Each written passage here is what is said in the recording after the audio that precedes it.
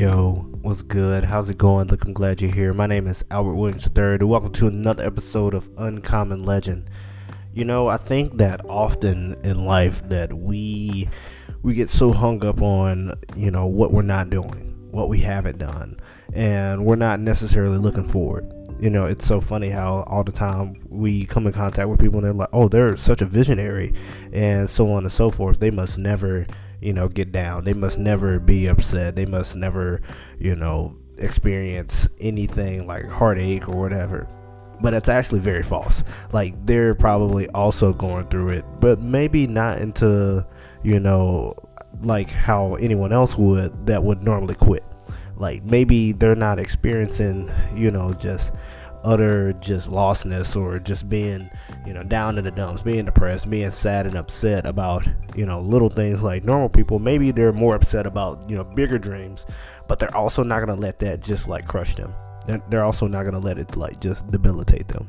The reason why I say this is because often I think we give up a little bit too early. We think that, man, I messed up, or man, this is not good enough, or whatever it may be, and we just kind of say, that's it, that's done. Instead of taking a rejection, instead of taking a failure and saying, how can I get better, we quit. But what if you didn't? What if you kept pressing forward? For me, I sometimes don't know when to quit. Like, I keep pressing forward, I keep trying, and sometimes I should, sometimes I should let go. But also, what I do learn is that persistence and the willingness to just keep going will carry me a lot further. The drive to say, I'm not done until I say I'm done, instead of you telling me I'm done. I'm not done. If I say it, that's not enough, then it's not enough. And until I feel like I've given my all and my everything to something, then I can't quit on it, whatever it may be. Maybe it's my goals in the gym, maybe it's school and that, or maybe it's this podcast. It's been really rough lately, to be completely honest with you. Like, not being able to record on a consistent schedule like I normally do, not being able to do things, and I'm gonna be able to take a break here pretty soon, but it sucks. It's not ideal. However, is quitting the best option?